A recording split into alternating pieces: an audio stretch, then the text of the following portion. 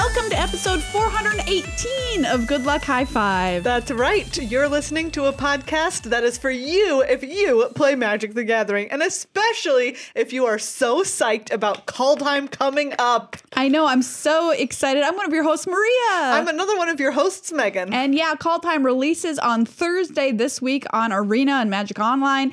For the pre-release, releases in paper on February 5th. So if you're getting excited to play some Kaldheim cards, just wait, it's coming up this week. That's right. And to prepare you, this week is, of course, our very special Judge Rob episode. So we have got Judge Rob in here. Well, not in here, in the internet, on our computer screens. We've got him in the internet for you. We've got him in the internet for you to explain all of these Kaldheim rules interactions and new mechanics and specific cards that may have some complicated text on them to make sure that you are prepared going into this weekend. And I've got to tell you, you are going to want to take a listen to this, even if you feel like, oh, I'm old hat, I know how everything works. No, you will get something wrong. There was stuff that I was very surprised by. Yeah, me too. I definitely would have done things incorrectly with cards and had to pay as a result. So very happy that Judge Rob came by to give us all a lesson in all aspects of Kaldheim. Not to mention that Kaldheim, one of the most, if not the most complex set that Magic the Gathering has ever printed outside of a special set like Commander or something like that. Very, very cool. But before we get started, first off, a huge shout out to everyone who makes this show, and especially special episodes of the show, like our Judge Rob episode, possible by being a patron and a supporter over on patreon.com/GLHFmagic. Oh, Megan, do you want to find out our new people from last time? Daniel! Shout out to Daniel! Yay! I'm already ready. Great! Thanks, Daniel, for becoming a patron since last week. Yay, absolutely. We are so thankful for everybody who becomes a supporter of the show. It takes just a couple minutes of your time, and you support all of our creations over on goodluckhighfive.com. This show, the upkeep, all of our videos, all of our special stuff. Like coming up this week, we're going to have a video which is the top 10 worst rares that you do not want to play in your Kaldheim pre-release. That's right. All of that under the Patreon banners, all supporting that. And we are so happy for new members, people who've been members forever, everybody who's a member of our GLHF family. Thank you as well to our sponsor, Card Kingdom, cardkingdom.com/GLHF, a great place to go for all of your magical needs. And especially now that Kaldheim is here. Absolutely. You're going to want to order those singles. You're going to want to order those boosters, those boxes, and they are the quickest way to get all of that sweet, sweet Kaldheim into your home. Yeah, support Card Kingdom. Say Good Luck High Five. They'll throw a sticker or token in your order for free and get all the stuff that you need to have your very own Kaldheim experience inside your own house. They are now the keepers of the only remaining available Good Luck High Five tokens out there. That's true. Yeah. So if you want a token, you gotta, we don't. I mean it. We mailed them all. Card Kingdom's got some though. So. All right, everybody, it is time to welcome our very special guest, Judge Rob, onto Good Luck High Five. Hi, Rob. Hi. Yay! We're so excited to have you here to tell us all about Kaldheim, all of the mechanics, the new mechanics, the returning mechanics, the tricky cards, because there's a lot of it. There's certainly a lot of words in this set. You had a stat, I believe? Yes. Oh, I'm so happy you brought this up, Rob. So I asked Twitter the other day because I was very interested if Kaldheim had the most rules text of any set ever. Turns out it does. The good people over at Scryfall confirmed this for me. Kaldheim has 4,520 words of rules text. 14. What did I say? 4. 14,520,000 words of rules text. Just a cool 10K more. Which is by far the most of any set ever printed. The runners up here, the next place is Ikoria with 12,291 words, followed by Zendikar Rising, 11,807, and Eldraine, 10,754. Whew. Which is interesting, not only because, you might have gotten the inkling that Kaldheim seemed pretty complex, but here is proof that the last few sets, complexity has been rising. Yeah. Or at Interesting least... stat. Yeah, or at least verbosity. Yes, at least verbosity, for sure. So, Judge Rob, before we get in to all the mechanics and all the fun cards in Kaldheim, you usually start us off with a little PSA. I do, and I'm going to keep going back to the well of in-store play is not a Wizards thing right now. And what that means is that stores have been having a very, very rough time over the last year. And Yeah. if you have a local store, what they're actually suffering on a lot is incidental purchases. So people come to the pre-release, they pick up snacks, right? They pick up their sleeves there. They're there for the day. They're like, oh, that's a cool board game. That's a cool D&D book. They pick those things up. Not everybody does, but some people do. And so that was what they did. The reason why they had a play space was to get you in to buy those things. And they're having a tough time, in many cases, keeping the doors open without that local play. And if you are planning to do the pre-release, or if you're not planning to do the pre-release and you just want to support your local store, you like them, they're good people, reach out to them, pick up some sleeves from them, pick up a board game to go play with your pod, bubble, whatever you want to call it during the pandemic, right? Pick up something to help your local store out, because you will be desperate to go out and have a place to play Magic when everything is said and done. You will be so excited to sit down across from that dude that smells like Hot Pockets. Like That dude, Rob, how dare you? I know you're talking about me. It is Maria. Fair. Okay, sorry. I wasn't being inclusive enough. That person that smells like Hot Pockets. My apologies. You will be excited to just hang out with some people. And the place to do that is your third place, the local game store, right? And keeping them afloat from now until then will help you be a little more sane in a few months when enough people are vaccinated where everybody can really go out in public. Please don't play locally. We have more people dying now than ever, every day. It's like, you might think you can be more risky because there's vaccinated people out there. It's less safe now than it was for Zendikar. Like, statistically. It sucks. And I don't want people to get hurt or die because of my advice. I just want, when everything is safe, people to be able to go out and hang out with their friends. Yeah, stay home, but pick up a board game that you can play at home. Yeah, and we have got some fabulous suggestions of board games you can pick up at your local game store over on our sister channel, youtube.com/goodluckhi5 board games, if you're looking for some ideas. Yeah. Because that is a great tip, Rob. Thank you. So let's dive into cards, because I'm going to read a lot of words off these cards.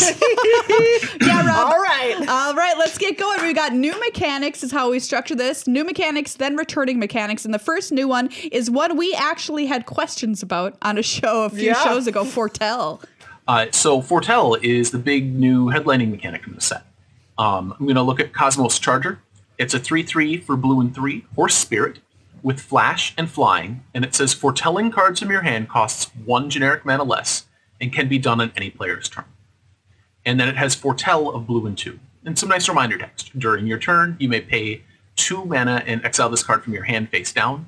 Cast it on a later turn for its foretell cost.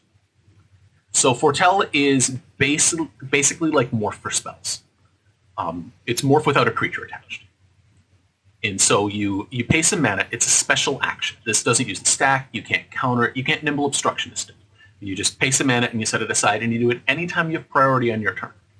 So if it's your upkeep and you're going to be discarding a card to Bottomless Pit because you're in 1997, then you can respond to the trigger by foretelling the last card in your hand if it has foretell on it.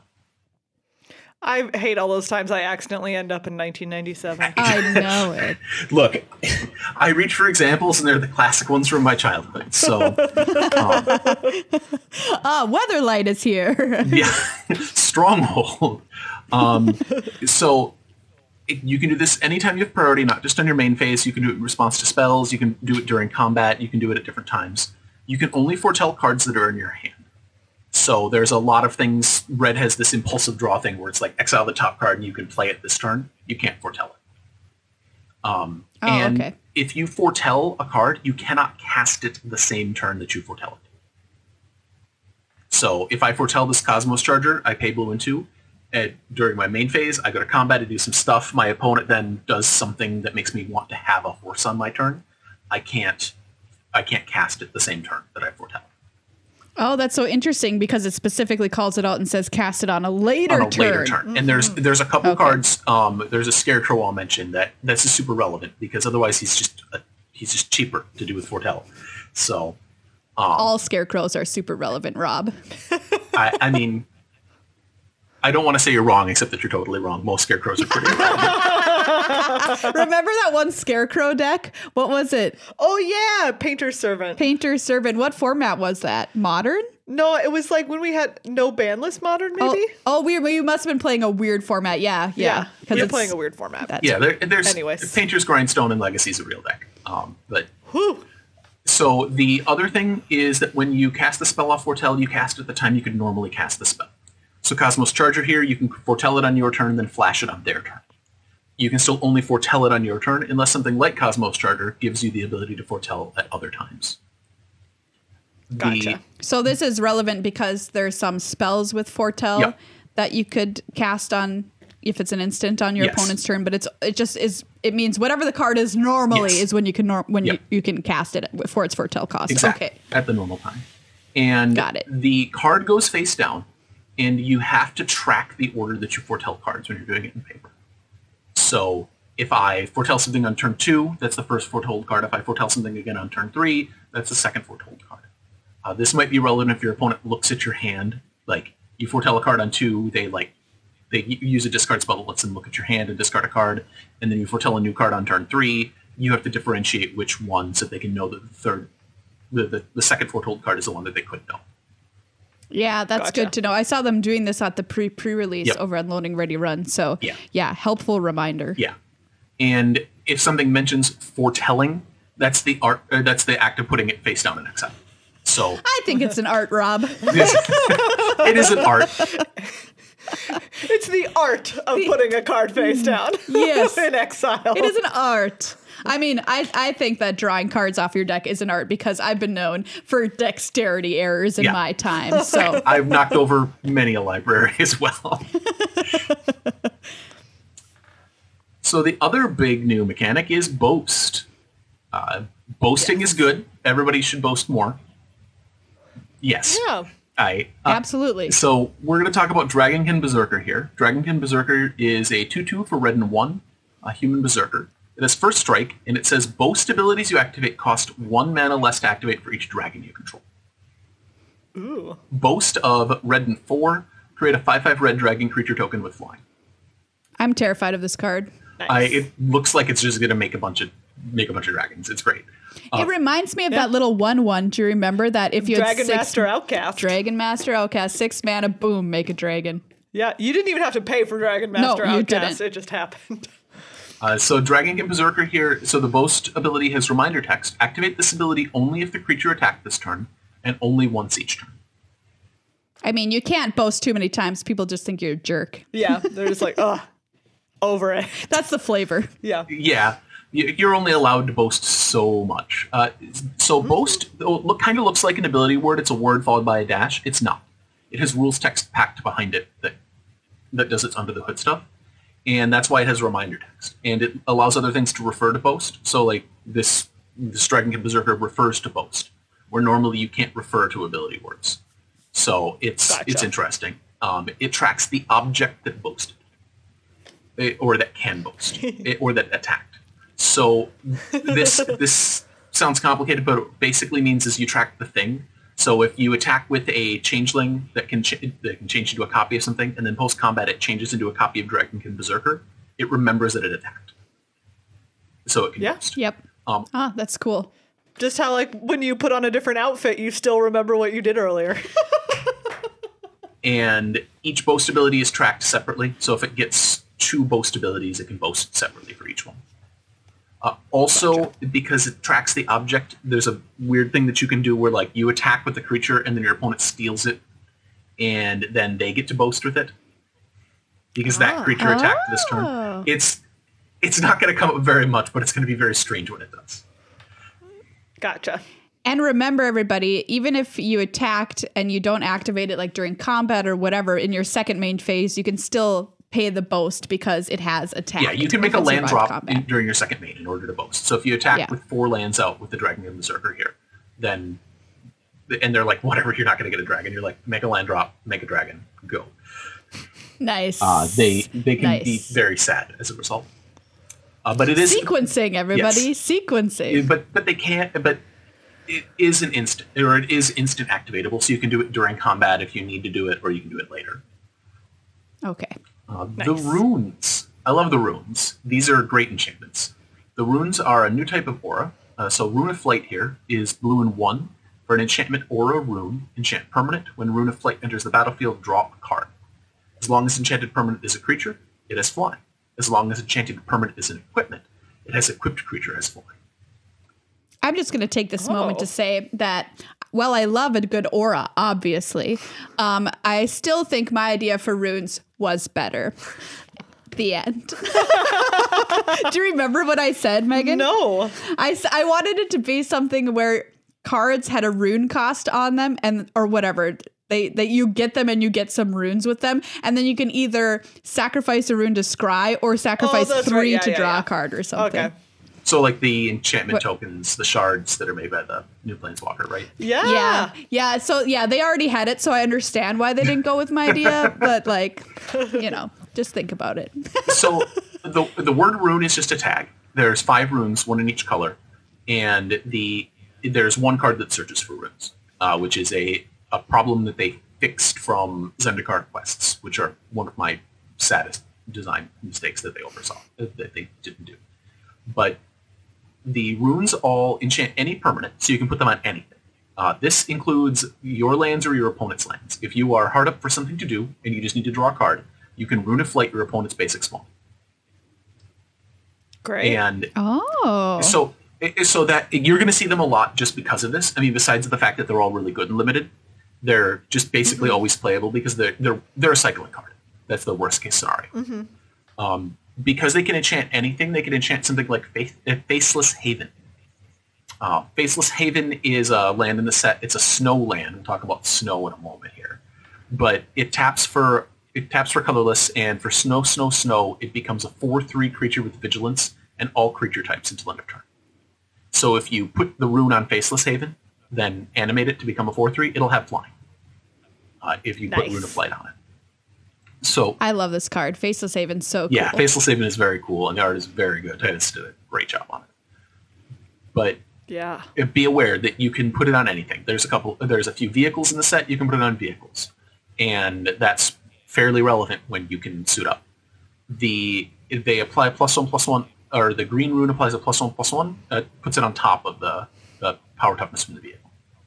If you put it on a vehicle or on Faceless Haven as a land. So it essentially makes a DeLorean. Yes. From Back to the Future, flying car. Yes. You can put Rune of Flight on a vehicle to make a flying car. Yes. Okay. Where we're going, we do not New need goal. roads.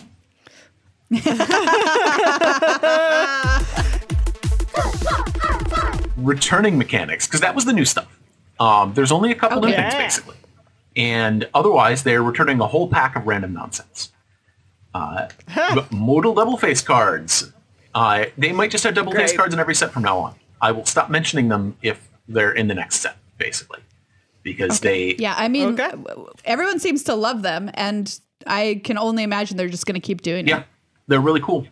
So modal double face cards are double face cards that cannot transform. They have an up arrow or an up down arrow in the upper left hand corner to tell you that they are modal double face cards, and they don't mention transforming anywhere. I'm going to talk about Valki, God of Lies, who on the other side is Tibalt, Cosmic Imposter. Valki is a 2/1 for black and 1, legendary creature god. When Valki enters the battlefield, each opponent reveals their hand. For each opponent, exile a creature card they revealed this way until Valki leaves the battlefield.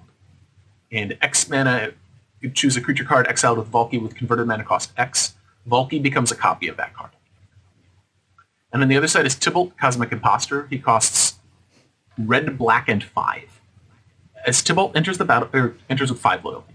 As Tibalt enters the battlefield, you get an emblem with, you may play cards exiled with Tibalt, Cosmic Imposter, and you may spend mana as though it were mana of any color to cast those spells. +2, exile the top card of each player's library. -3, exile target artifact or creature. -8, exile all cards from all graveyards and add red, red, red. So, with modal double face cards, anytime that you could play or cast it, you get to choose which side you get to cast. So if you're instructed to, if you're given the option to, say, cast a card from your graveyard and Valki's in your graveyard, you can cast Tibalt, Cosmic Imposter. And so Tibalt actually will, it says that. You may play cards exiled with Tibalt, Cosmic Cosmic Imposter.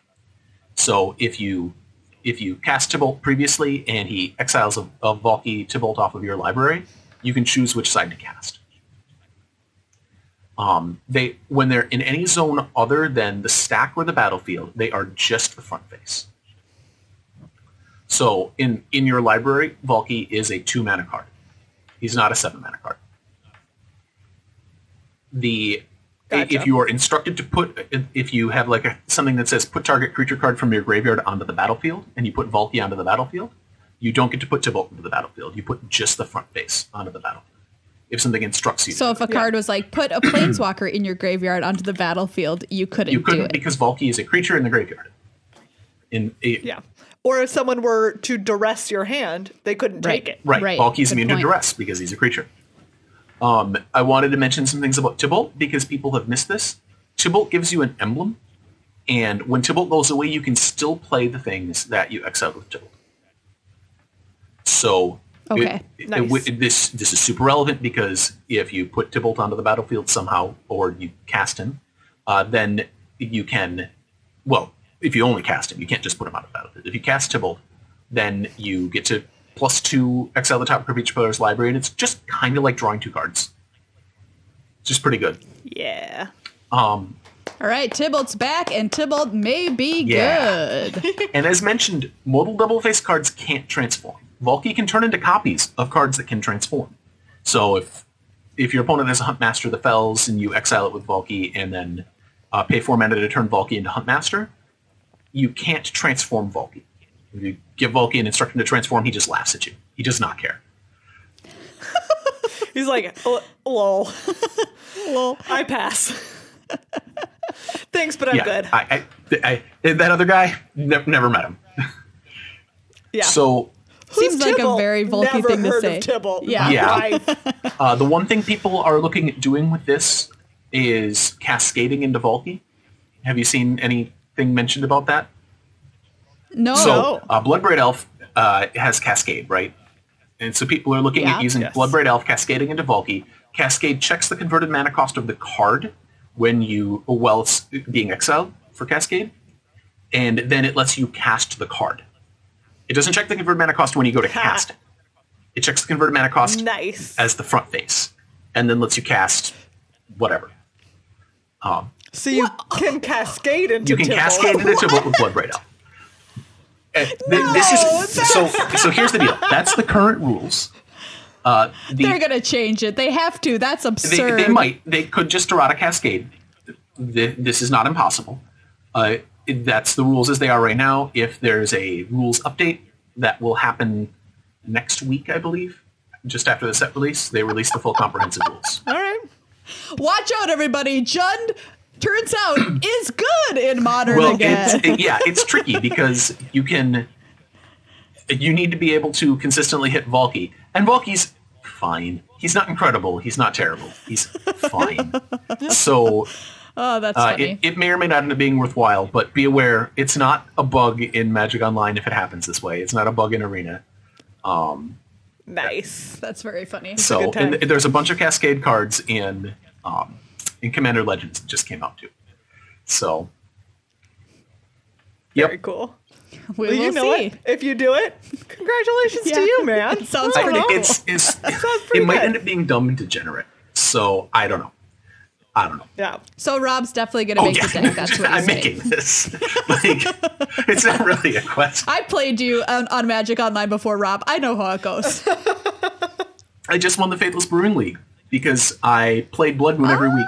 It was a thing that I did. Oh boy. You monster! Look, week 4 they gave me a format where they banned all the basic lands from Modern. What was I supposed to do? Look at the time, Rob. It looks like you've got a gig going. Weird. That's just evil, Yeah. man. I'm only human, But though. I mean, I'm only you made the mortal. right call. Yeah. So moving on, though. Moving enough, on. fair enough. We have the return of Sagas. Sagas are back. Yay. And Yeah. this, I'm really excited about Sagas being basically in every set. They're just fun. This is one of the biggest, Yeah, same. the biggest reasons why this set is full of words, though. You're going to have to read the Sagas multiple times. So Forging the Tyrite Sword, because it has the least words of any of the Sagas. It's white, red, and 1. As the saga enters and after your draw step, add a lower counter and sacrifice it after it runs its course. This one only has 3 steps. Step 1 and step 2 are create a treasure token. So the first lower counter and the second lower counter both will create treasure. Then the third lower counter will search your library for a card named Halvar, God of Battle, or an equipment card. Reveal it, put it into your hand, and shuffle your library. This is a... Yep, All right. these are triggers that happen on your main phase. Sorry. These are a turn-based action that happens in your main phase that causes a trigger to happen off the side. So they can't stop you from adding the counter, but they could, like, Nimble Obstructionist the trigger to create a treasure token. So time will still advance. Gotcha. They can't lock you on the same number forever. The story continues whether or not you have actually read the words. Exactly. You ever been reading and you just like, wait, I just missed a whole page. Yeah, what was I doing? Yeah. So we're going to move on to Snow that I mentioned we'd talk about. Snow is a super type. Let's look at Frost Augur here. It's a 1/2 for single blue, snow creature, human wizard. Snow and tap. Look at the top card of your library. If it's a snow card, you may reveal it and put it in your hand. And then it gives you the reminder text, snow can be paid with 1 mana from a snow source. So the word snow can get tacked as a tag onto any card on its type line. It is not a creature type. It is not a card type. It is a super type, like basic or legendary. And the snow symbol, anything that uses it tends to remind you what it means. It just means, for the most part, lands that are snow typed are what you need to pay for this. So in constructed, you can play in any format where Kaldheim is legal. All 4 basic snow lands are legal, all 5 basic snow lands are legal. Thanks. I was like, no. what? We don't. There's no snow mountain. Don't worry about it. No. So in any format where Kaldheim is legal, all 5 basic snow lands are legal. So in standard, you'll be able to play with either basic forest or snow-covered basic forest. And in limited, you only play the snow lands that you draft or you open in your sealed deck. So you must draft snow lands when you're drafting if you want to be able to pay snow costs. Gotcha. I have a question from this card. Does it also count just like snow lands? If it's a snow permanent, or it just doesn't matter as long as it's snow related. If it's a snow card, it means if it's a card with snow on the type line. So if the first word is, or if there's snow at the far left of the type line, it might say legendary snow or basic snow. But if there's snow on that type line, that's a snow card that you get to put in your hand. I wish Minnesota tracked its snows in legendary snow or basic snow. Basic snow. Tonight, a legendary snow. So watch out. Tomorrow, basic snow. Yeah. Who cares? Well, legendary snows are parking emergency days, right? Yeah. Oh, yeah. that's true. The Halloween blizzard, for example, as all Minnesota Everybody know. knows the Legendary Halloween snow. blizzard, Legendary right? Yeah. So, snow's around. You'll see it a bunch. Changeling. Sweet. I'm also excited for Changeling's Changeling. back. This is they're fixing their problem that they managed to screw up in Ixalan by just using the tool that they've always had. Yep. So Mistwalker here, it's a 1/4 for blue and 2. It's a shapeshifter. It has the ability Changeling, and it says this card is every creature type. It also has flying, and then blue and 1 for Mistwalker gets +1/+1 or +1/-1 until end of turn. So the Changeling ability applies in all zones. In every zone, Mistwalker is every creature type. All the time. If you remove its abilities, it is still every creature type. Because type changing happens before ability adding and removing. This is just creature types. Gotcha. This makes it an elf. This makes it a merfolk. This makes it a spirit and a brushwag. This does not make it an artifact. It does not make it snow. It does not make it legendary. Not all shapeshifters have Changeling. This is a surprising thing that I've run into with people before, where they like play a random shapeshifter from some of their set, and then they try to count it as an elf or whatever. And I'm like, Yeah, if you asked me this as a trivia question, I would have said yes. They're all changelings. Clone's a shapeshifter. Doesn't have Changeling. I had that lost makes the sense. Jeopardy round. Shapeshifters All right. predate the Changeling mechanic. All things with Changeling Yeah. are Okay. shapeshifters. Not all shapeshifters have Changeling. So, Okay. Great. Classic square Yes, rhombus situation. classic over square here. rhombus situation. Well, I just have to say, I am also both a spirit and a brushback. I'm a squirrel and a crocodile. But you're not an alligator, because alligator isn't a creature type. That's right. I learned that from you, Judge Rob. So there's a handful of cards that refer to the second spell that you cast. So Infernal Pet here is black and 2. It's a 2/2 imp. Whenever you cast your second spell each turn, put a +1/+1 counter on Infernal Pet, and it gains flying until end of turn. This sees spells that were cast before it, and it won't count itself if it's the second spell. So if you open by casting some other spell and then cast an Infernal Pet, the Infernal Pet isn't on the battlefield to trigger. Because it needs to be on the battlefield for the whenever you cast your second spell each turn to trigger. Gotcha. And then if you cast a third spell after that, it's Yeah, it's like too I was late. I was the only care second about the spell. second. Like, look, you got to pay attention.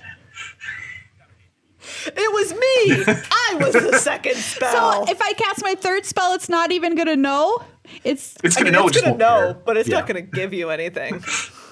Because it only cares about Yes. second, and it's like, I was a second and I wasn't around, so Yeah. you Exactly. get nothing. Yep. I would not have thought that's how this card worked. It sees things that Yeah, happened yeah. before. Being real with you. It tracks the total number of spells that you cast this turn. Luckily, counting to 2 is very easy. Most Magic players can do it. Most.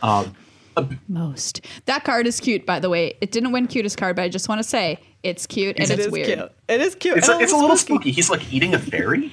Like Yeah. Yeah. Yeah, that part's the spooky part. And he looks real pleased about it. He's just like, yeah. he's I the, caught it. I He's caught the it. Here I- demon I'm imp eating that it. ate the fairy that almost is like a praise. I mean, it's like when my cat screams around my house and then brings a little toy and drops it at my feet, like, praise me for this kill, mother. That's what that card is doing. You're like, good Yep. job. You did it. You really did it. You got killed something that was laying there, lifeless, already dead. Thumbs up. You're a Yep. real hunter. I'm very sarcastic with my cats. I don't think it's limited to just your cat, but Wow. Called out. Called out. yeah. So ability counters. There's one card that adds ability counters. I don't know why. If you remember this from the set with the dinosaurs, What set not was it? with the monsters, Ikoria. Oh, yeah, Ikoria. Ikoria. So the moth. Yeah. Luminous Brood Moth. does it. There's a whole bunch of cards in Ikoria that add counters. And Yeah. this Yeah, is the that only put- one. that put Yeah, so be ability prepared to counters. get blown out by this because you will not realize that it does something permanent. Ascent of the Worthy is black, white 1 for a saga. The first and second steps of the saga are choose a creature you control. Until your next turn, all damage that would be dealt to creatures you control is dealt to that creature instead. This is kind of a headache to remember. Basically, you're gonna get rocked by this online at least once, where somebody's like, "This 1/1 takes all my damage. Attack with all of my things," and you're like, "Set up some quality blocks," and they're like, "Cool." All of it routes to this 1/1. Like, kill all your dudes. But the Good times. third step of Wow. the saga, and it also works on blocks too, because it's until the end of your next turn. That's going to be the hard part. Because they're going to be able to just like point everything at this 1/1, pass the turn, and then blocks make their creatures are invincible on defense. But step 3, Yeah. Although if the 1/1 goes away, correct. If it the can't 1/1 is happen not anymore, around, right? then the first Okay. and second steps don't have anywhere to redirect the damage to. Step 3 Gotcha. is return target creature card from your graveyard to the battlefield with the flying counter on it. That creature is an angel warrior in addition to its other types. I predict that they're not Alright. going to put flying counters in boosters like they did for Ikoria. Because there's no reason to. No. It's the only card that puts counters on that puts ability counters on things. But the thing is a permanent angel warrior and permanently has flying. Well, semi-permanently, as long as that counters on it, it is flying. This will probably get you, or get me at least, where I'm going to forget that their thing permanently is flying from Ascent of the Worthy. So be aware, enough. this is the one card that I saw that uses an ability counter. Speaking of Great. So put a little flying Yeah. reminder on there. Yeah. And speaking of, Speaking Go of on, Rob. counters, Finn, the Fangbearer. He deals with poison. He's 1/3 for green and 1. Legendary Whoa. creature, human warrior with death touch. And whenever a creature you control with Death Touch deals combat damage to a player, that player gets 2 poison counters. And then it reminds you. So weird. Why is this card in here? Who knows? Because of Vorinclex? Vorinclex is coming around. But why doesn't So Vorinclex bizarre. do with poison? He's the Phyrexian. I don't know. Rob, look, great question, but I mean, is like Finn just randomly, did Vorinclex be like, hey, do you want a special ability? the fang that Finn is bearing, Vorinclex's fang. Oh, Could maybe. be. That would not surprise me. So here's the deal. If you haven't played with poison before, this reminds you, a player with 10 or more poison counters loses the game. So Finn kills in 5 hits, right? If standard-ish thing. He's the only character in a while that deals with poison counters. And he gives it out to your other Death Touch things, so it makes them really problematic to either block or not block. Wow. Okay, I'm going to look up how many Death Touchers there are in No, Scryfall. there's a ton of creatures with Death Touch. You probably want to limit it to Even standard. Oh, Yeah, just I in meant call time. Call Time, There's just for like limit. Like, half could a I just dozen? make a limited deck, you know? Yeah. So Finn is an uncommon, so you'll actually see him fairly often. He also is. He reminds me of very old poison cards. So he deals his damage in addition to doing the poison, right? He doesn't have infect, so he still hits for 1 point of damage. So he might close out killing them anyways. And So he's like, I deal you 1 normal, but also Correct. these 2 poison. And the poison counters are a pain to remove. There really isn't a way in standard to deal with poison counters at all. The trade-off is that Finn is so unique that he's going to be troublesome to try to kill people with anyways. So it's a weird thing. This is why this set reminds me a lot of Ice Age, which I mentioned in our pre-show. But like Ice Age did this a lot, where it had one card that was a theme all on its own, and then they'd come back and mine that in some later Magic set. But like this is very strange that this stands alone in the set. It's probably. Yeah, I'm gonna have to. I'll let you know that it's the gonna be. cheese stands alone. Indeed. Finn, the cheese. That it's gonna be really hard to do this in limited because there's only 1, 2, 3, 4, 5, 6, 7, 8 cards in the whole set that even have the word Death Touch on them, and not all of them are creatures. So. Well, And he does have to do. you could. It has to be a creature with Death Touch. So yep. Yeah. You know, so I'm just letting you know, like, you can live the dream, but it'll be a tough dream. So, non-basics with basic land types are back. Welcome to Snow Duels. We said we wanted them. We asked for them for years, and WotC gave us Enters the Battlefield tapped Snow Duels.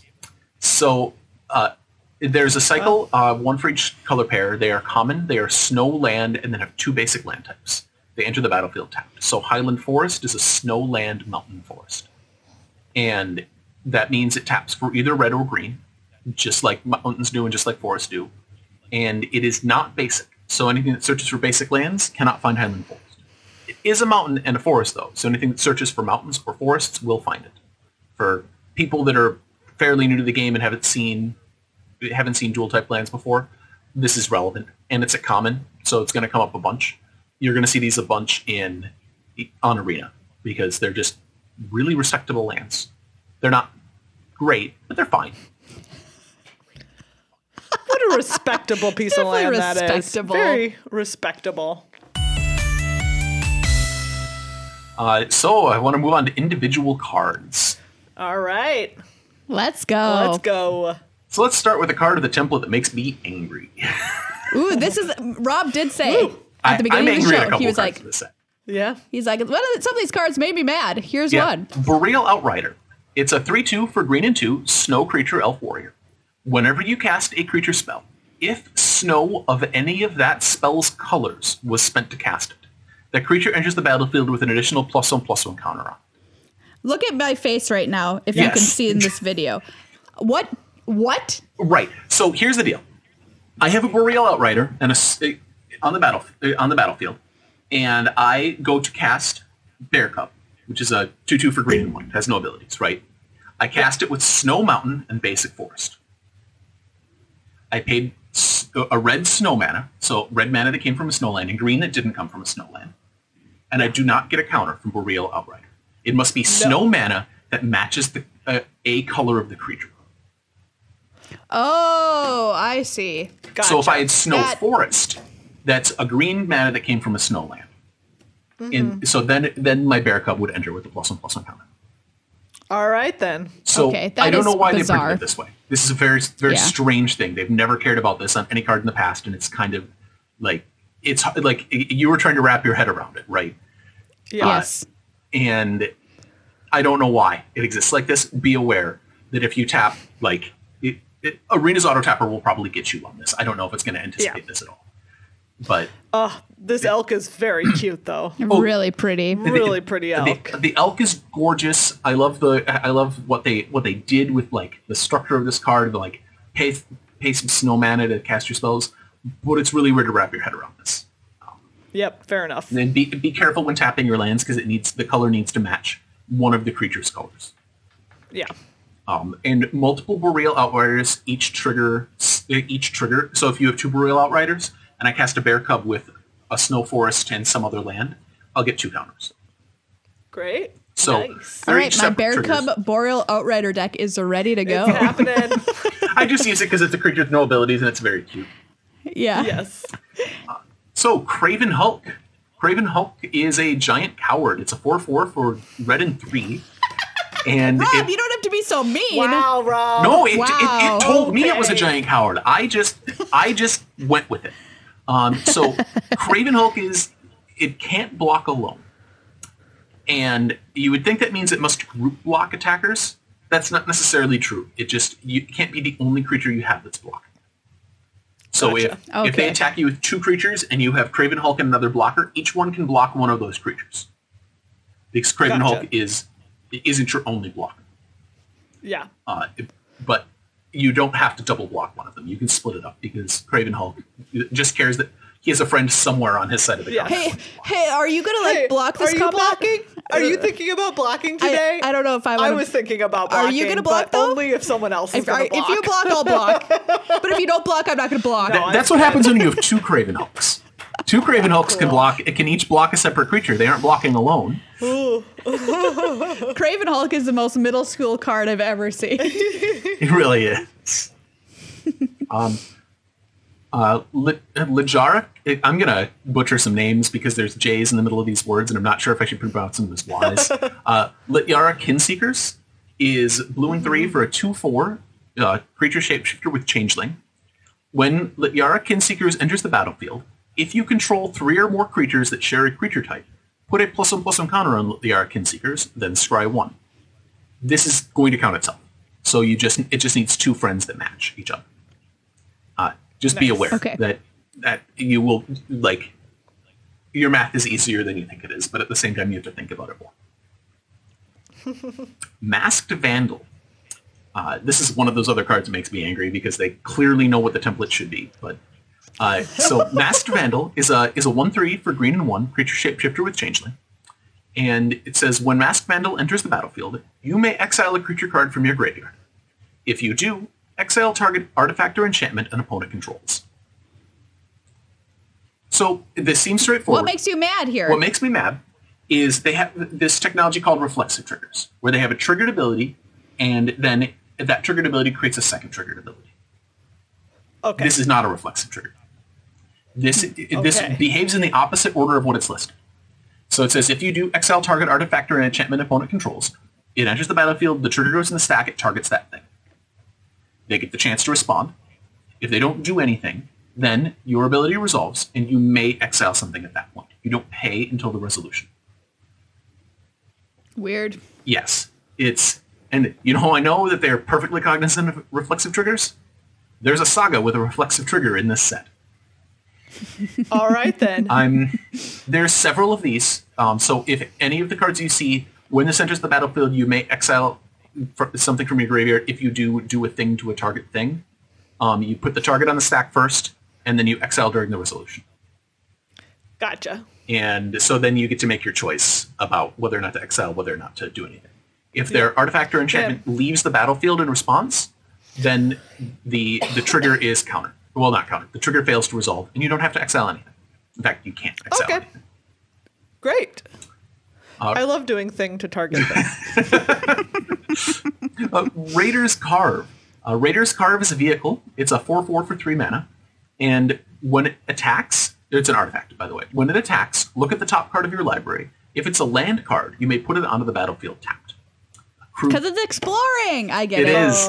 It is. It's actually really cool. It is a crew of 3. And so there's a bunch of modal double face cards in Zendikar, Rising, Reborn, Zendikar 3. So I can never remember these sets now that they're on multiple returns. Zendikar Rising Reborn colon Zendikar 3 Yeah. is what I wish it was called. And so the thing with Raider's Carve is if you modal double face cards that are spells in the front and lands in the back aren't lands, Raider's Carve won't put them onto the battlefield. If they are lands, Just like Valky. Yep, just like Valky. And if they are lands on both sides, it will only put the front face onto the battlefield. Gotcha. So Okay. be aware. You cannot pick. Yeah, you don't get to pick. It's just something that's going to come up with them. I don't know if people will be playing this card. It looks like a very medium vehicle to me, but it's possible. Roots of Wisdom. It's a sorcery for 3 and 1. It says mill 3 cards, then return a land card or elf card from your graveyard to your hand. If you can't, draw a card. So you must do it what it says. If you have an elf in your graveyard and you don't want it, I can't. Yes. I You can't must. return it. I want it in the graveyard. Yes. I just like it in there better. yeah, like he was my friend, but he needs to stay dead. And so, but no, I can't. Roots of Wisdom, even if you hate your elf friend, must return your elf friend or You a land must. if there's a land in your graveyard. And so it's very possible Gotcha. you'll mill a land, hate your life, don't want the land, you want to draw a spell, but Roots of Wisdom doesn't care. You Too give your bad. land back. Too bad. You must. You Yes. must. You must. Run Ashore. Run Ashore is an instant for blue, and 4. It says choose one or both. The owner of target non-land permanent puts it on the top or bottom of their library. Or return target non-land permanent to its owner's hand. So Nice. you pick 2 permanents, right? 2 different non-lands. You hand one to your opponent, and you say, put it either on the top or the bottom of your library. You probably won't do this to your opponent. The return target non-land permanent to its owner's hand. Sometimes you'll target your own things. Sometimes everything will line up where you put a rune on their permanent because you needed to cycle it, and you need to bounce their thing to the top or bottom of their library and return your rune to your hand. You can do that. Ooh. The rune doesn't get put into the graveyard until after the spell is done resolving, if it's still on the battlefield and not attached to anything. So Gotcha. if you have an aura that's on a thing that is on their creature. Also, if you have an aura that is turning down their creature for whatever reason, the blue vendetta, I don't remember what the new blue vendetta is, but you might send their thing away and then return your aura to your hand. Oh, the constant blue vendetta is to draw cards. Yes, that's true. Hold on, I just have to read the flavor text of this Ooh, card yes. because it's very good. In the voice that I'm sure it was uttered originally. Yeah. Which one of you slug-brained milksops forgot to make an offering to Cosima? Although they're Vikings, so they're not Scottish, Yeah. but it just came out. Great. Great. Scorn Effigy. Scorn Effigy is an artifact creature scarecrow, 3 mana for a 2/3. It's a scarecrow! Yeah. And they got Wayne Reynolds to do it, and he did a great job as usually does with these. But the Scorn Effigy here has a foretell of 0.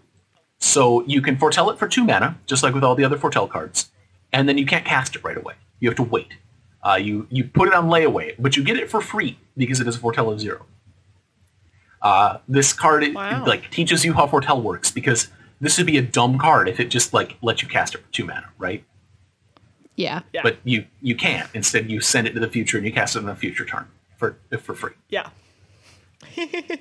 Also, speaking of flavor text, this thing's flavor text is the most depressing flavor text I think I've ever read. It remembers every wound it has seen or suffered and nothing else. That's rough, man. Yeah. Yikes. That's real rough. Poor buddy. Wither Crown. Wither Crown, great name. yeah. Wither Crown is an aura for black and 1 with enchant creature. Enchanted creature has base power 0 and has, at the beginning of your upkeep, you lose 1 life unless you sacrifice this creature. Oh! So it turns your creature down and then gives you the option about whether or not you want to keep it. because if it has abilities, you might want to hold on to it. Or Yeah. Wither Crown sets the base power to 0. That basically says take the number in the lower right-hand corner and change that to 0. But other things will apply on top of it. So +1/+1 counters will apply on top of Wither Crown. Or as equipment, they'll apply on top of that 0. So you're changing the base number, but not the additional stuff that gets added to it. What a cool card. It is a very Yeah. cool card. I really like this art too. Yeah, it's beautiful. Agar, the Freezing Flame. Agar is a legendary creature giant wizard for red, blue 1 for a 3/3. Whenever a creature or planeswalker an opponent controls is dealt excess damage, if a giant, wizard, or spell you controlled dealt damage to it this turn, draw a card. That's a lot of things to say. Yeah, basically, he has friends. His friends are giants, his friends are wizards, and his friends are lightning bolts. And so... Yeah. Yes. Lucky guy. Hey, you know,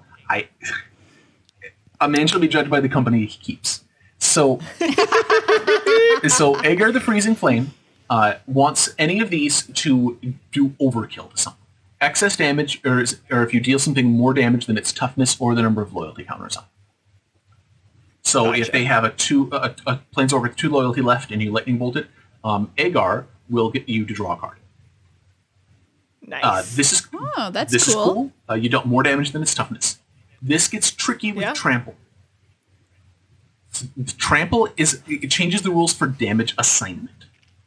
So if you have a 1/1 and I attack you with a 2/2 giant with Trample, Trample says I can assign lethal damage to the creature and then other damage to the player. So I assign 1 damage to your 1/1 and then 1 damage to you. Your 1/1 does not take excess damage. So Agar would be like, no, man. But Trample is optional. So if I want to draw a card with Agar, I can choose to assign the 2 damage to the 1/1. Nice. Weird. Okay, question. Yeah. If it's a 3/3 with Trample and it's a 1/1, can I deal 2 damage to the 1/1 and 1 to the player?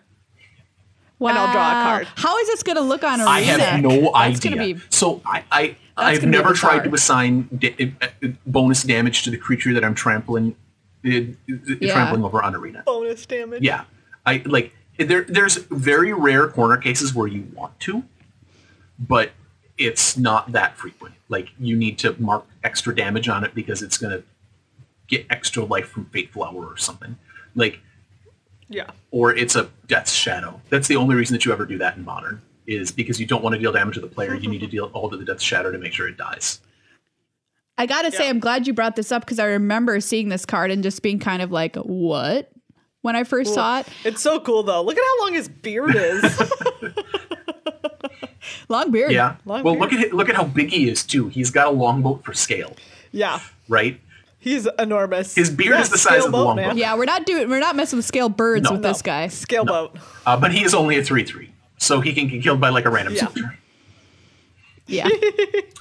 So, Axgard Armory. Axgard Armory is one of a cycle of lands, and it is a strange one. It enters the battlefield tapped. It's a land. Taps for white. White, red, red, and 1, and tap and sacrifice it. Search your library for an aura card and or an equipment card. Reveal them and put them into your hand. Then shuffle your library. So, Axgard Armory, you can sacrifice it, including at an opponent's end step, and it finds you an aura or an equipment or both. Yeah, I love it. So people are going to miss and or on this, I think. They're going to be like, oh, I get to get an aura or an equipment. What do I get? Well, just get them both, right? Get them both. Ooh, live that good life. Yeah, that's awesome. I love that card. Binding the Old Gods. I don't actually care what any of the text on this card says. I want you to know, I don't know if you've seen this. This is a woodcut. Yeah. Oh, this is not a painting. Cool. It's so cool. So I believe it's the only Magic card ever done as a woodcut for their art. I have no rules commentary on it. I'm really impressed with Victor Adame Minguez who did this. It's a beautiful piece. It's like this big. It's incredible. So track that down if you haven't seen it. Yeah, I remember seeing him at GPs all the time. Yeah. And if that ever happens again in the future, I'll go up and be like, high five just for this woodcut. Yeah, he does such good work too. Like, He did. Which Yeah, one did he he does. do for me? Is this Victor? Yeah. So, Oh, do you I have some artist art from proof his? from him? Cool. Ooh, very That's nice. Tulane on the front. So. And Very he, cool. like he's a nice guy and he does such great work. So incredible respect to Magic Artist Legions. Giant's Amulet. It's an artifact equipment for single blue. It's part of a cycle that says when this equipment enters the battlefield, you may pay some mana. If you do, create a token and attach the thing to it. Giant's Amulet says when it enters the battlefield, you may pay blue and 3. If you do, create a 4/4 blue giant wizard creature token, then attach Giant's Amulet to it. Equipped creature gets +0/+1 and this creature has hexproof as long as it's untapped. And equips for 2 mana.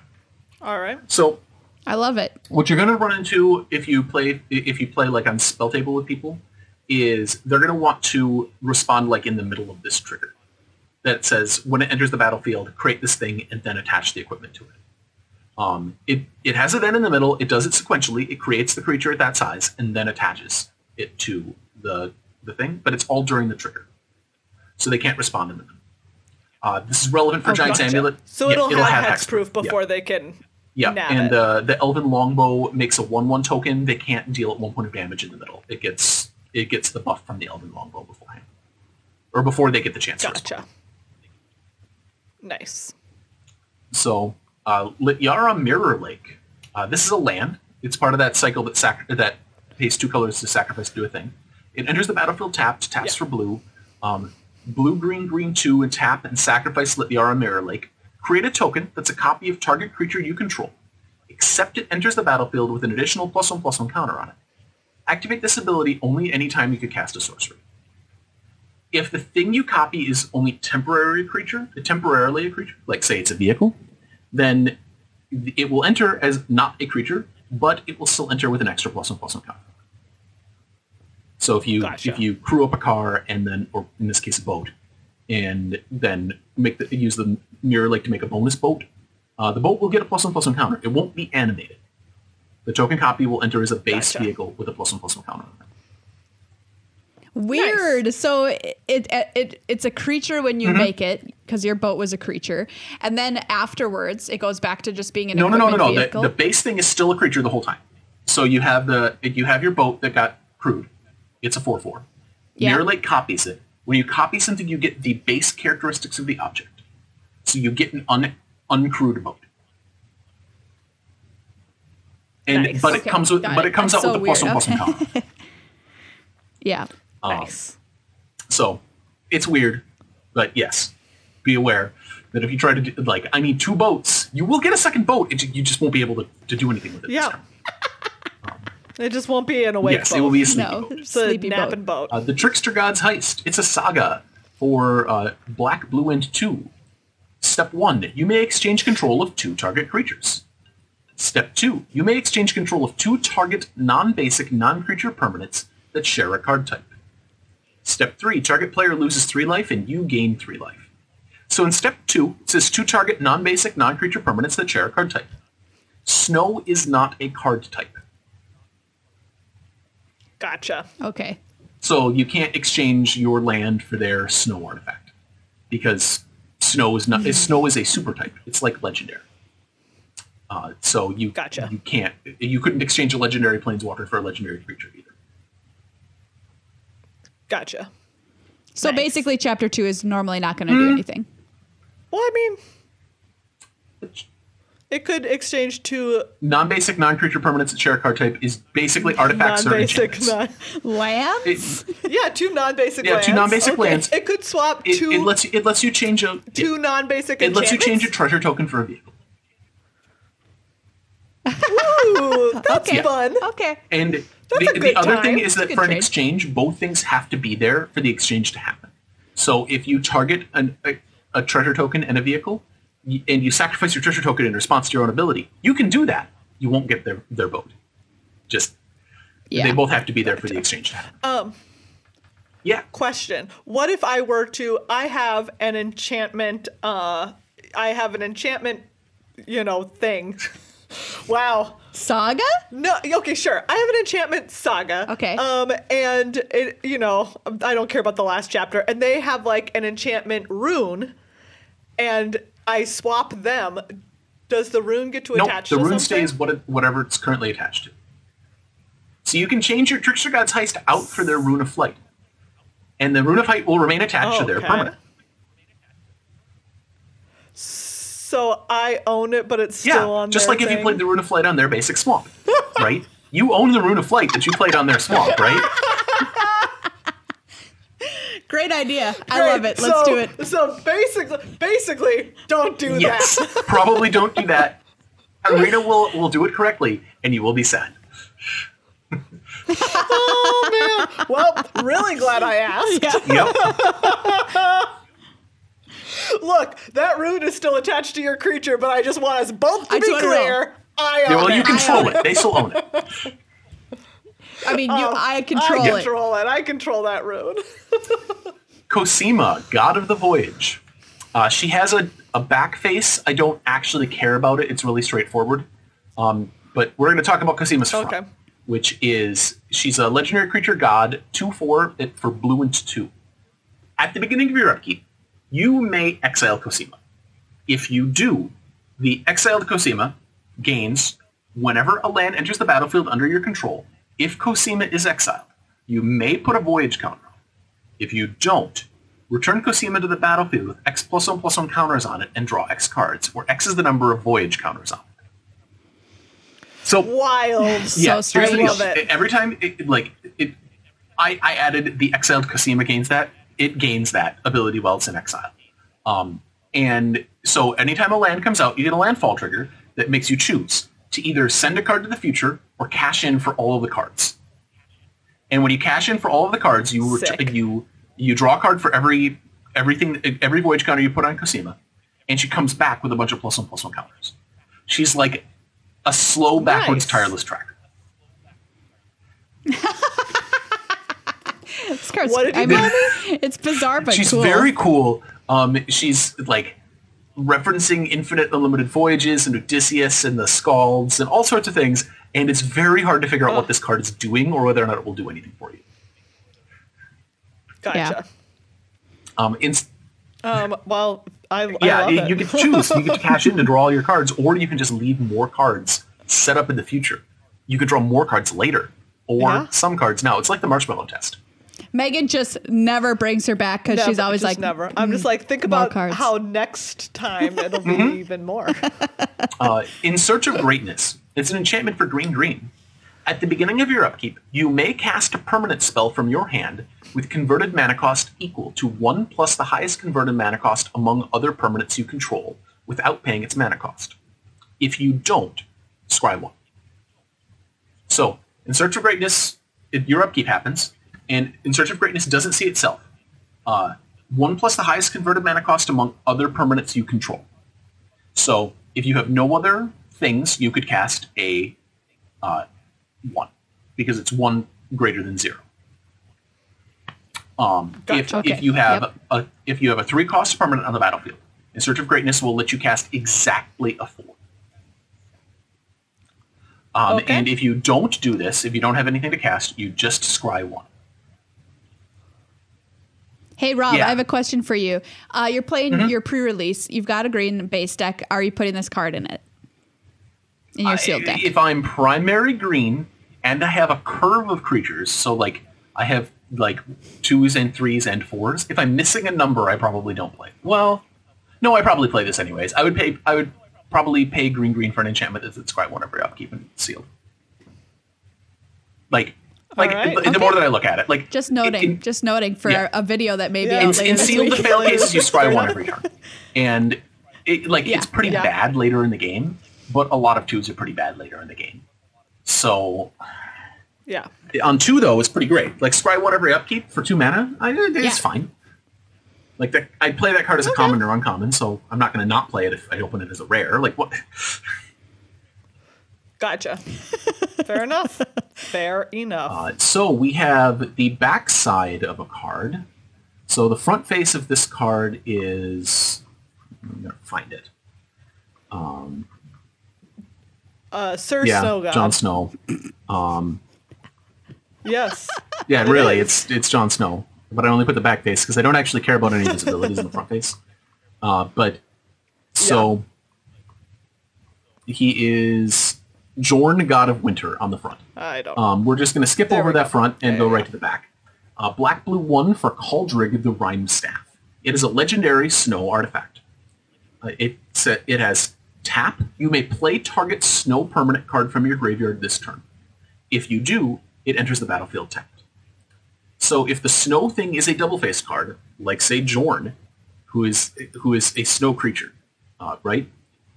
You can, and it is a double face snow card. You target the snow permanent card in your graveyard, and then you can play either side of it.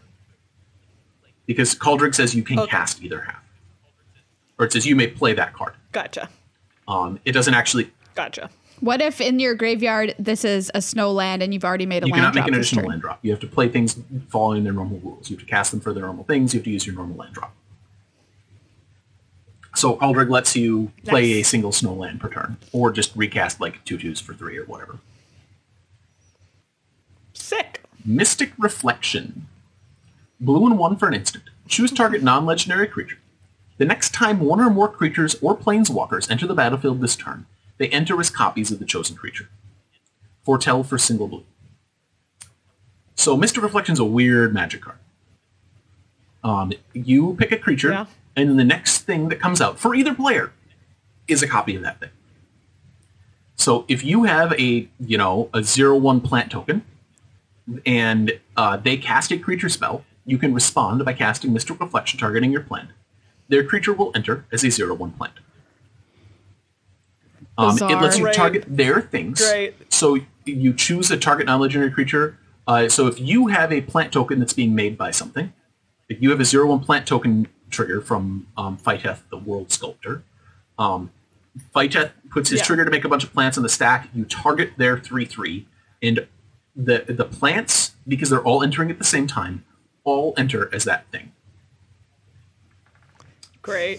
It is Great. They try and cast their Tibble for 9, and you're like, nice. yes, nice plant token. Nice plant, Well, buddy. he's only 7. Tybalt's black red 5. Oh, sorry. My bad. You're right. So Mystic Reflection basically, like, it's a very strange blue removal / buff spell. It is going to be difficult to wrap your head around what this can do at any given time. So, Yeah. and once it's done its thing, once it's made something into made a copy, it doesn't apply again to further creatures with the turn. So it's just the one. But if they all enter at the same time, it will apply to all of them. You get it once. Yeah. I have a question though. So, what happens if the thing that you have chosen is not around anymore? Like, if you're like, I want it, I have a plant, it will come in as plant, but then they're like, somehow kill your plant. You use the copyable values from the last time it was on the battlefield. So whatever its last set of copyable values it has. If it stops being a creature, but this resolved on it, somehow it stopped being a creature, like an animating enchantment fell off or something, you will copy it as its current status. Okay. If it stops being on the battlefield, then it'll use the last values from it. Yep. So it remembered the plant. The Mystic Reflection remembers the plant. Okay, this card I've never played. I'm out. This is What? No, it's too weird. yeah. There's Great. one that It's I great. do need to mention, because this hit my end, but there's one left. Okay. Alrund, God of the Cosmos. Alrund, God of the Cosmos, is a 1/1 for blue 3 legendary creature god. Alrund gets +1/+1 for each card in your hand, and each foretold card you own in exile. At the beginning of your end step, choose a card type, then reveal the top 2 cards of your library. Put all cards of the chosen type into your hand and the rest on the bottom of your library in any order. If you look at the actual version that's on Scryfall,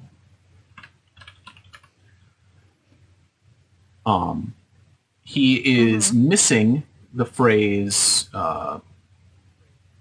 revealed this way. Yeah, and I actually missed it when I was reading it because that's what the image says. Reveal the top 2 cards of your library. Put all cards of the chosen type into your hand. Put all cards of the chosen type revealed this way into your hand. Gotcha. So he's just missing. Yeah, he's missing some words, words, and they make him not work at all. So he has errata day 1. Or day 0 errata. Gotcha. Yeah. So it's I love a good day 1 errata. Don't we all?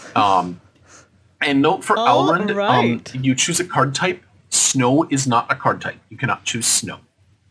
So Yes. Yes, if you take one thing away from this Snow is episode, not a please card note, type. snow, Yes. not a card type. Not it's a just card a type. super type that tags onto any card. So that's run through my stuff. That's what I got. Yay! You're welcome. Thank you. Rob, that was great. I mean, honestly, you do a fantastic job every time, and this time especially kudos because of how many words of rules text we have in call time. many It's Ice Age. It's a words. whole set of cards with a whole pile of words that half of them don't do anything. Well, there you go. Welcome back to Ice Age. So what's going to happen is when we put this episode on Tuesday, Rob, if you have any questions that we did not cover in this episode, you can go over to our YouTube channel, youtube.com/goodluckhighfive. And Rob, for about a week or so, will go in and answer your questions in the comments. So if something came up and you're like, oh, I didn't hear the answer to this on the show, don't worry. You can ask it under our YouTube video in the comments, and Rob will help you out for about a week. Mm-hmm. And so we'll chill and we'll answer all sorts of questions. It is time for none other than the grossest card. I have 2 strong contenders. Yeah. One is a little bit reminiscent of our old friend Doom Whisperer, who had so many arms, except this person, gentleman demon, has tentacle face. And that is Dream Devourer. Dream Devourer, spooky tentacle beard, not about it. Not about tentacles, they're gross and weird. But I really gotta give it to this thing that I don't know what it is. And it's spooky and gross. And that is nothing more than Orvar the All-Form. I think maybe the first time a blue... Wait, no, Gainsay is blue. And that one is one of the All-Timers. But Orvar the All-Form, a blue card winning, our grossest card. Don't know what's going on. Is that tentacle his? Is it just his buddies? What is his face made of? Everything and nothing all at once. Everything and nothing all at once. Not about it. Not about this face or lack thereof. Yeah. Congratulations, Orvar. Rob's on board. Real gross. If you know what, and so this grossest card is brought to you by what is your face made of? Rob, I need to know. You usually have very strong opinions about cutest card. For you. Do you have ones that stand out to you that you're sure I won't consider? I have opinions. I like Pilfering Hawk a lot. All right. He stole a trinket and he just wants to hold on to it. That's exciting. Aww. He is very cute. Very cute burb. Very cute burb. Very cute burb. Right? And there's a bunch of just like funny cute ones, but that's probably the if I had to pick an animal out of the set to have, I would have that one. Yeah. Because it's a very cute bird. He's real good. A lot of people have thought that maybe the pup in this set is a nominee for cutest card. I can't remember what it's called. It's just a little green puppy dog. Cute. Which, I'm going to say, it is cute, of course. It's a little green pup. The Packmate or the Fearless Pup? Oh, which one? Okay, hold up. We're gonna have to pull up. There's two wolves in the set. Fearless Pup's red. Oh, okay. Okay. So sorry. I was thinking it must be green because it's a pup, but no, it's red. Okay. Fearless Pup's red and Seryl's Packmate's green, and they're both howling at the moon. And actually, if you look at them next to each other, it's actually like a little kid and then an adult grown-up person. Fearless Pup is so cute. He howls. He's very cute. He howl. But I just can't go for it. It's cute, but it's not going to win. Okay. It's a little pandery. First of all. Wow. Second of all, Maria always likes to call pandering. Second of all, it's a dog, and it can't win versus a cat. Am I right? All right. Well, Maria, we all know Maria's biases. Yes, and you don't want the other dog card, Wings of the Cosmos? Oh, can you pull that one up, Megan? Wings Yeah. of the Cosmos. Hold on. Hold on. We're searching for it. It's an angel dog. Remember when I made my All Dogs Go to Heaven deck? Yes. Oh, this card is We beautiful. both made that deck. How dare you write me out of that history? You know Wow. Wow. how we made that deck. I remember nothing. My memory is a sieve. Wings of the Cosmos. That is a beautiful Very good boy. Yeah, very beautiful, good boy. Yeah. But Maria, Yes, obviously the winner is Asika's Chariot. Are you even kidding me? Two McFluffertrons sitting, and one is like puffed up and puffy, and the other one is sitting in him's little chariot, taking a sun nap, getting ready to be pulled away. And Asika's like, come on, cats, you got to pull my butt around. And these cats are like, but hold on, I'm taking a Mr. Nap. wow. All right. Asika's Chariot, you win cutest card. Congratulations. You probably win for the entire year. I don't know what could possibly beat you, but there you go. It is a very cute card. It's very cute. It really Yeah. is. Although I can't believe not even a shout out for Toski. I mean, Toski obviously gets a shout out. It's a Yeah. squirrel. Real cute. The very first legendary squirrel. Thank you, Mark Rosewater. Love Toski. Well, the first black bordered legendary squirrel, right? Yes, Yeah. black bordered. Big fan of Toski. The showcase art is not cute. The showcase art is a very formidable, like a regal squirrel. Yeah. But Toski himself, I would say, is kind of a little too lizardy to be very cute. But I mean, he's small and he's got good frills. So All right. you know, Well, congrats he's in the conversation. to Asika's Chariot. Yeah, absolutely.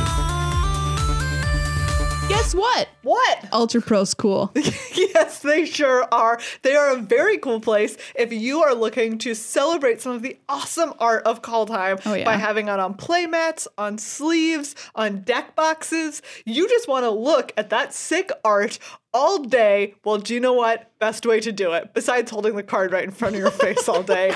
And that's just not as feasible. No. And here's the thing. I feel like Dominaria was one of the all-time art sets. Yeah, it Greatest, was great. art. It was and really I think good. Kaldheim is right after Dominaria. Yes. It's Kaldheim is like way up there. in It's its got some footsteps. sweet art. Yeah. Ooh, like that beautiful woodcut. I know. Oh, there's some really gorgeous, like sagas have been such an incredible thing for magic art, I think. Yeah, and I've just been so thrilled to see all the cool stuff Ultra Pro has been printing with the Kaldheim art on it. Ooh, they've got like the cool banners. The banners, If yeah. you like the saga art, you can get it as like the cool banners. Oh, Hang those things Yes. up in your house. Boom, immediate improvement. I've also seen them. They've got a really cool new Kaldheim deck box that they took some pictures Yes. of in some snow, and it just looks beautiful. Very So cool. if you're like us and you're a fan of this Kaldheim artwork, yeah, you know, support the artists, support our show by getting some of this cool Ultra Pro swag for Magic, and celebrate the art of Magic on some of your stuff. Well, human beings, that's this episode of Good Luck High Five. that's right. Thank you once again so much to Judge Rob yeah. for coming out and telling us everything that we need to know to head into Kaldheim. Yeah, I feel so much better prepared for my pre-release thanks to Judge Rob. Yes. And big round of applause for him taking time out of his busy schedule to come here and help us every time a new set drops. So thumbs up. Thank you so much, everybody who supports the show over on Patreon, because what you're doing is helping us be able to bring Judge Rob on and educate, you know, everybody who plays Magic. Everybody By giving them the show. And you make sure that we are able to bring that content to people, whether they are able to support right now or not. So Right. if you're able to, and you got something from this Judge Rob episode, or something from our 10 worst rares to open in your pre-release video coming this Wednesday, Yeah. consider heading on over to patreon.com/glhofmagic and throwing a couple bucks our way. Yeah, big thank you as well, of course, to Card Kingdom and Ultra Pro, our other sponsors of this show. And just, you know, yourself for being Yes. there and for listening to us every week. We love hanging out with you and being your company. Yeah. Now go out and get rocked. Get your face melted off by some Kaldheim. That's right.